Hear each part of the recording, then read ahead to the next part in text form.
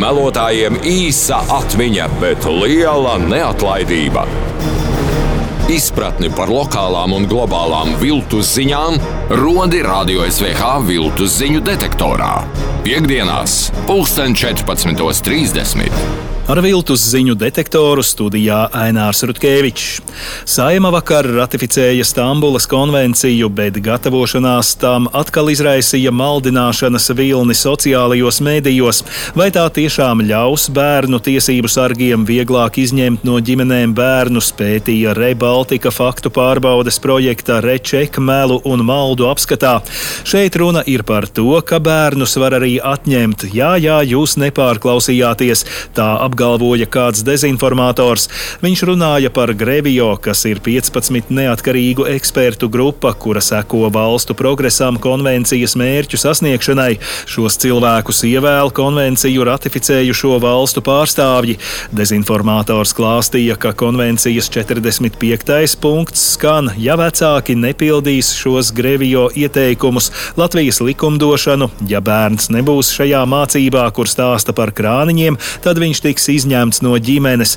Tas, ka Grevio it kā būs tiesības izņemt no ģimenēm bērnus, apgalvots arī dažādās anonīmās, bet visai apmeklētās Facebook grupās. Tajā pašā laikā neminētais 45. pants, nekādi citi konvencijas panti neko tādu neparedz. Tā nosaka, ka dalību valstis par vardarbību piemēro efektīvu, preventīvu un samērīgu sodu. Konvencijā teikts, ka gadījumos, ja citādi nav iespējams ievērot bērna intereses, tajā skaitā drošību, var veikt arī citus pasākumus, piemēram, atņemt vecāku tiesības. Taču pirmkārt, Latvijas likumi jau pašlaik paredz aizgādības tiesību pārtraukšanu, ja pret bērnu vērsta vardarbība. Otrkārt, to dara un arī turpmāk darīs Latvija pati, nevis kaut kāda starptautiska organizācija. Konvencija arī nekādi nepaplašina to gadījumu klāstu, kuros bērni viņu drošības dēļ no ģimenes izņemami.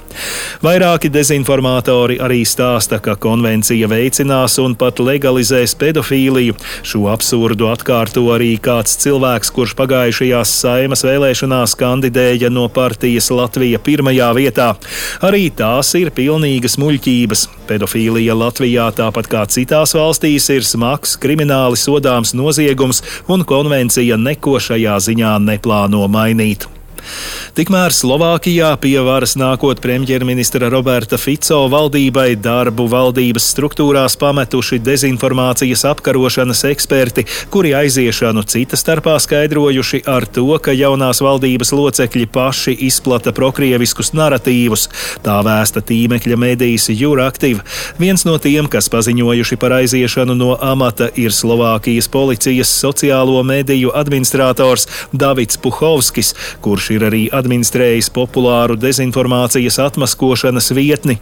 Šo soli viņš skaidroja ar Slovākijas iekšlietu ministrijas neprofesionālu iejaukšanos stratēģiskajā komunikācijā, kā rezultātā nav iespējams nodrošināt Slovākijas aizsardzību pret hibrīd draudiem līdzšinējā līmenī. No darba aizgājis arī iekšlietu ministrijas hibrīd draudu apkarošanas centra direktors Daniels Milo. Viņš skaidrojis, ka nevar turpināt strādāt šajā jomā, ņemot vērā patlabanējo valdības sastāvu. Viņa vadītais centrs cita starpā sagatavoja neseno ziņojumu par dziļviltojumu ietekmi Slovākijas vēlēšanās. Tāpat jaunā valdība nav pagarinājusi līgumus ar 6 amatpersonām, kas strādāja valdības biroja stratēģiskās komunikācijas nodaļā. Jāpiebilst, ka premjera kreisi populistiskās partijas Smer vicepriekšsēdētājs Ļubošs Blaha ir vairāk kārt izplatījis prokremliskus naratīvus, Ukraiņus dēvējis par fašistiem un vainojis ASV Krievijas karā pret Ukrainu.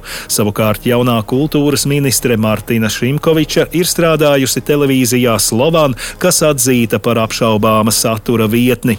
Iejaukšanās cīņā ar dezinformāciju var izrādīties nopietna problēma, zinot, ka Slovākijas iedzīvotāji ir samērā uzņēmīgi pret dažādām sazvērstības teorijām. Esiet uzmanīgi arī jūs un neļaujiet viltus ziņām un dezinformācijai jūs apmānīt. Studijā bija Ainārs Rutkevičs. Radio SWH aicina regulāri trenēt vērību un kritisko domāšanu uzturēt formā, jo viltus ziņas vairojas ikdienu. Projektu finansē Mēdīju atbalsta fonds no Latvijas valsts budžeta līdzekļiem. Par raidījumu Viltus ziņu detektors saturu atbild akciju sabiedrība Radio SWH.